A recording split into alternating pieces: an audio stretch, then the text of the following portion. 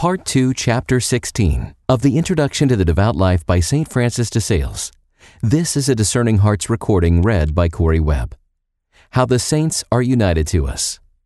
Inasmuch as God continually sends us inspirations by means of His angels, we may fitly send back our aspirations through the same channel.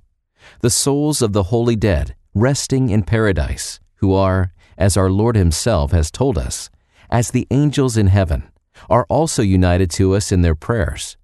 My child, let us gladly join our hearts with these heavenly blessed ones, for even as the newly fledged nightingale learns to sing from the elder birds, so by our sacred communing with the saints we shall learn better to pray and sing the praises of the Lord.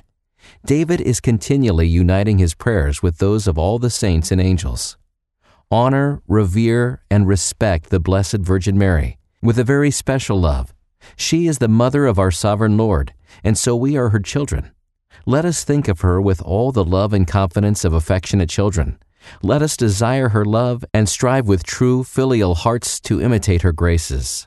Seek to be familiar with the angels. Learn to realize that they are continually present, although invisible. Specially love and revere the guardian angel of the diocese in which you live, those of the friends who surround you, and your own. Commune with them frequently. Join in their songs of praise and seek their protection and help in all you do, spiritual or temporal.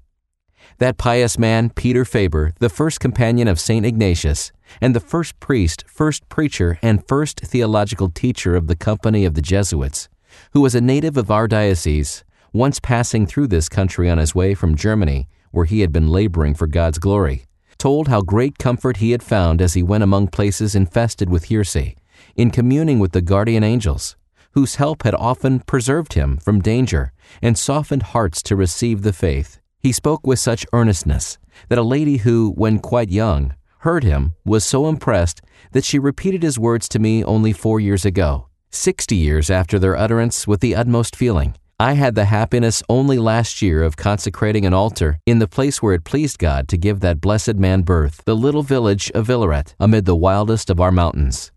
You will do well to choose out for yourself some individual saint whose life specially to study and imitate, and whose prayers may be more particularly offered on your behalf.